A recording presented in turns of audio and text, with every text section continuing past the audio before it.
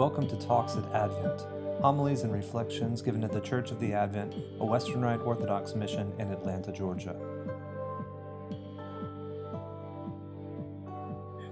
In the name of the Father, and of the Son, and of the Holy Spirit, God is one. Amen.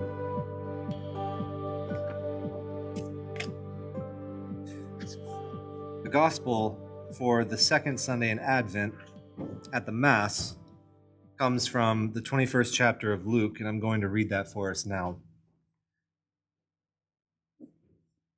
Beginning in verse 25. And there will be signs in sun and moon and stars, and upon the earth distress of nations, and perplexity at the roaring of the sea and the waves, men fainting with fear and with foreboding of what is coming on the world. For the powers of the heavens will be shaken. And then they will see the Son of Man coming in a cloud with power and great glory. Now when these things begin to take place, look up and raise your heads, because your redemption is drawing near. And he told them a parable. Look at the fig tree and all the trees. As soon as they come out in leaf, you see for yourselves and know that the summer is already near. So also when you see these things taking place, you know that the kingdom of God is near. Truly I say to you, this generation will not pass away till all has been taken place. Heaven and earth will pass away, but my words will not pass away. This gospel reading is assigned, like I said, for the second Sunday in Advent in the English, coming from the Sarum tradition, in the Latin Roman tradition that we call the Gregorian in the Orthodox Western Rite. This was the reading for the first Sunday of Advent. But we had, for our first Sunday of Advent, the reading of Jesus' triumphal entry into Jerusalem, and we learned that this was a figure of his second coming. So what are we doing today? Today, like all of Advent, is still about the coming of Christ, and by extension, our directive as Christians to look for and to actively wait for this coming and to prepare our hearts for it. But there are three comings of Christ, three Advents that we focus on in Advent. Christmas, obviously, is the season that this is leading up to, and that's why we have the things that are starting to look like and remind us already of Christmas starting to crop up in our homes and even in our church.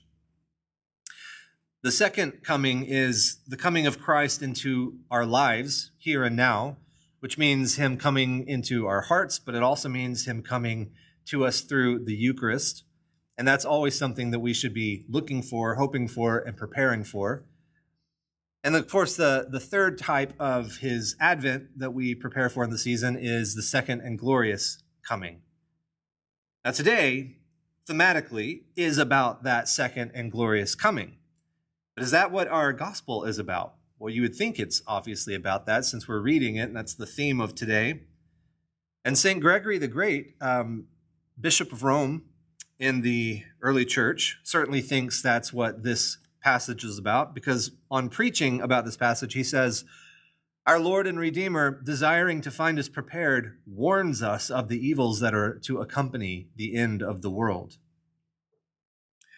So St. Gregory is explicitly saying that Jesus is talking about the end of the world here. He's warning us through the reading of Scripture of what we should expect. But there's one or two or even a handful of clues in this passage that this may be talking about something different than the end of the world.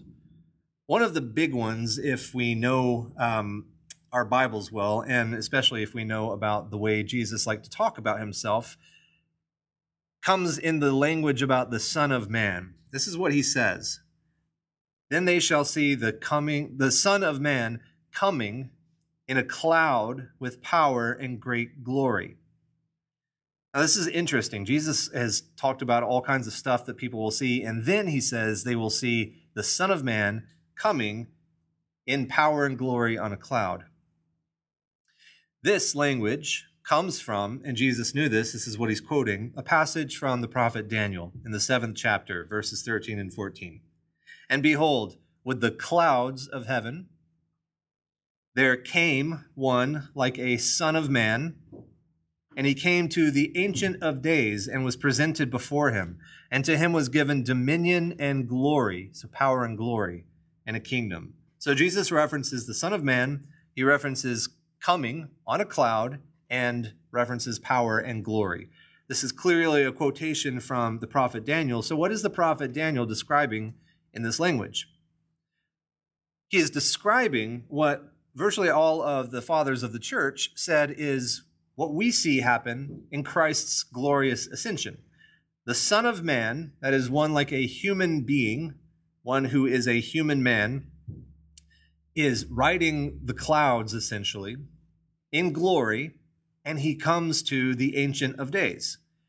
What happens in the ascension? Well, Jesus, the Son of Man, this messianic title, is taken from the sight of the apostles by a cloud of glory. It's not that he just shot up into the sky and there happened to be a cloud passing by and then they couldn't see him anymore. The cloud that is described is the kind of cloud, the heavenly glory cloud that Daniel sees. And it's this cloud of glory that hides Jesus from the eyes of the disciples. And in the ascension, what is he going to do? Well, he's going to go before the Ancient of Days, his Father, and to take his throne as the king of all of creation in power and dominion. So what Jesus is describing today is what Daniel saw hundreds of years before and what the disciples would see in the ascension. So that's interesting because it sounds like, if we're thinking about this passage as a description of the second coming, that this is Jesus coming to us in power, riding on the clouds. But actually, it's a description of Jesus coming to the Ancient of Days, to his Father in heaven. Okay, what about what comes before that? Jesus said that all this stuff would happen before he is going to the Father in a cloud of glory, right? He mentions signs in heaven and on earth. He says the Son will show signs. Well, this comes from Luke chapter 23, verse 44. It was now about noon, and darkness came over the whole land until 3 that afternoon, when the sun's light failed. You know what that is describing? It's describing the crucifixion. Luke is describing what happened while Jesus was on the cross. A sign in the sun, the failing of the light. There were also signs in the earth that Jesus mentions in today's passage. For example, earthquakes. Listen to what Matthew describes in chapter 27. At that moment, the curtain of the temple was torn in two from top to bottom. The earth shook, and the rocks were split. The tombs also were opened, and many bodies of the saints who had fallen asleep were raised. So this is also describing what happened at the crucifixion. What about the other signs Jesus mentions today? The moon and the stars, the distress of nations and perplexity, the sea raging and men's hearts failing. Well, we know about at least one sign in the stars that heralded the birth of Jesus, right? Which may have also included the curious description of one of the signs that St. John mentions in the book of Revelation, with the woman clothed with the sun and the moon at her feet and 12 stars on her head. A description that is incredibly similar to a heavenly arrangement that happens about 4 times every 1,000 years or so, when the sun's path is actually in the constellation Virgo, the Virgin, and the moon is at the feet of that constellation. The raging of the sea and men's hearts failing them for fear is an event that all the disciples would experience personally just before Jesus calmed the sea. The distress of nations we see happening, all throughout the description of Jesus' life. The context of this is the distress of the Jewish nation because of Roman oppression. We also had distress of the ruling authority in all of Jerusalem when they heard about the wise men coming in search of the new king that was born. So all of these signs can actually be accounted for within the time of Jesus' incarnation here on earth. Jesus even says that they all would happen in and around his lifetime. Verily I say unto you, this generation shall not pass away till all be fulfilled. It's right here in our passage. So, in Luke 21, there's also an interesting parallel type passage where Jesus is describing all kinds of great signs. But he begins it by saying, what I'm talking about is the destruction of the temple. Listen to what Jesus says. Nation will rise against nation and kingdom against kingdom. There will be great earthquakes in various places and famines and pestilences, and there will be fearful signs and sights and great signs from the heavens. But before all these things, they will lay their hands on you and persecute you, delivering you up to the synagogue and prisons. So Jesus is talking about the disciples being delivered over because of their ministry. They're sharing the gospel. And he says that will happen to them. And then something will happen that will look like an apocalyptic event with all these crazy sights and signs from heaven, famines, pestilences, earthquakes. And what will that precede? The destruction of the temple. He says not one stone will be left on the other. And we know pretty accurately from not just the New Testament, but from various extra testamental sources, that the temple in Jerusalem was destroyed by the Romans in the year 70 AD. And this is clearly what Jesus is talking about and predicting. And so he says that all of these apocalyptic things, all of these world-ending signs and sights will happen before the destruction of the temple. So, what is Jesus talking about today? Is he talking about the end of the world, or is he talking about things happening in his lifetime, things happening in the lifetime of his disciples before the temple is destroyed? Was St. Gregory wrong about our gospel being about the end of the world? Well, no, he was not wrong about that. But it's also not wrong to say that this is about more than just the end of the world. It's not wrong to say that Jesus is talking about things happening in his life here on earth before his ascension, and in the life of the early church, the disciples and their ministry before the destruction of Jerusalem and the temple there. In fact, all of these things can be about both. Just like last week when we talked about how the entry into Jerusalem was a figure of Christ's entry into the world again at his second coming. All that we see Jesus talking about here is also a figure of what will happen at the end of the world. In fact, all of these things, if you look at them, are things that happen pretty regularly. You know, earthquakes happen a lot. Signs in the heavens, do we even know what signs are anymore? We have amazing predictive models that basically can, you can plug in a date into a computer and it will display for you what the sky will look like, either in the future or in the past. That's how we know what constellations look like around the time of Jesus' birth, because we have amazing computing power. And so when we reduce the heavens to mathematics, and instead of looking up, we're staring at a screen to see what the skies look like, what does it even mean for us to see signs and wonders in the skies? I think that's in itself maybe a sign and wonder that we've become so disincarnated from the world around us, the world in which we actually live and move and breathe, and yet we are so within our little self-made worlds. I think that's a sign that we are drifting farther away from what God wants us to be like, which is awake, vigilant, noticing what's happening around us in the world in which he has placed us, the world that he's made. So we ought to start looking for signs. We ought to go look up, as Jesus says today. Look up. Pay attention to what's going on around you.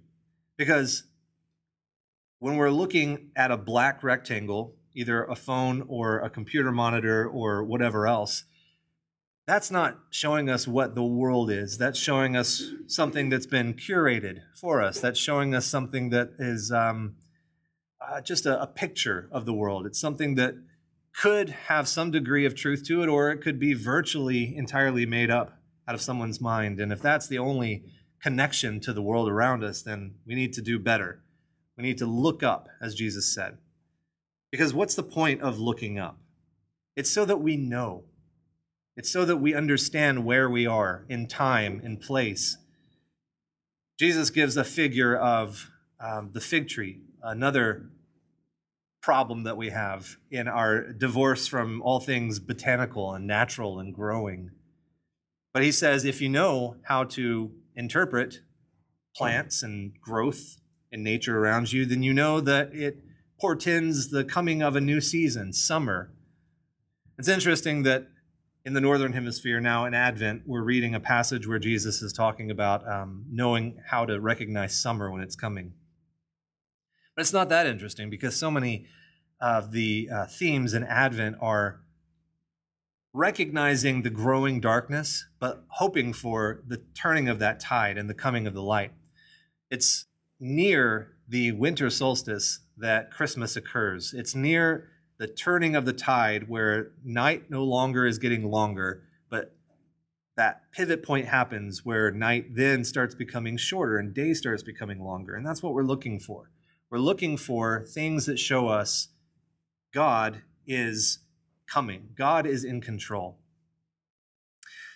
One of the church fathers, I genuinely can't remember who, it was one of the early church fathers, and I think a Westerner, was talking about signs and wonders and Jesus giving them as sort of an example of what to look for his arrival, his coming, and how that interpretation has been, like in St. Gregory, us looking for the end of the world, for Christ's second and glorious coming. But he said, yeah, all of these signs are things that the disciples saw. They're things that a generation after them saw. They're things that we're seeing in our time. And he said, the things that Jesus gives us to look for are things that every generation is going to see. And that's important because however many generations in the world there are, every single generation needs to know, I'm not exempt from understanding that these signs might be portending the coming of Christ. If ever there was a generation that didn't have distress of nations and earthquakes and signs in the heavens, that generation might think, well, not happening now. We're good to go. We can kick back and relax. Not much to prepare for. But no generation, I think, in the history of the world has had that luxury. Everyone, if they know what they're about, has reasons to stay on their toes, and that includes us. We have no reason to suspect that Christ is not going to return at any moment. And so vigilance is something that we should be living in daily. And the season of Advent is wonderful for helping us to recall this to our consciousness. It ought to be something that, whether it's in the dead of winter, the turning of the tide to summer, the autumn, whatever season we're in, we ought to be looking for the return of the Lord. But sometimes we forget because life is busy and hard, and there are things that demand our attention. And when our attention is on them, the temptation is to take it off of God, off of preparing our hearts to receive him when he comes, which could be, as we heard in the office reading this morning, or at the opening sentence, in the middle of the night, early morning, noonday, we don't know. We just don't know. And so that's what St. Gregory is talking about when he says this is a description of the end of the world and what we can expect, because that's exactly what we can expect before the end of the world. The same things that happened in Christ's lifetime, that happened in the lifetime of St. Gregory, and that are happening in our lifetime. Crazy things happening in the world, things that really should keep us on our toes if we're paying attention. But thanks be to God, we have this season to remind us how to prepare. Through prayers, through anthems and chants and songs, and through the services the church provides us, we can prepare ourselves to meet the Lord when he comes again and to be ready so that we don't mourn like those who have no hope if terrible things happen. We aren't in the same kind of distress that the nations are in because they have no hope besides their own existence and their own thriving. It doesn't matter if the nation around us crumbles, we still have hope in God. It doesn't matter if our nation is thriving, but our life is falling apart, we still have God. Whatever our circumstances, good or bad, positive, negative, whatever's going on, and we know that all things come in seasons, right? So whatever's going on, in whatever season we're in, Christ could be just around the corner. Christ is, from the perspective of eternity, just around the corner. So let's take this Sunday to really, really think about that and to reorder our minds, our hearts, and our lives to be expecting the coming of Christ, so that when he comes, we aren't in distress, but are looking forward to and welcoming him. In the name of the Father, and of the Son, and of the Holy Spirit, God is one. Amen. Talks at Advent. Homilies and reflections given at the Church of the Advent, a Western Rite Orthodox mission in Atlanta, Georgia.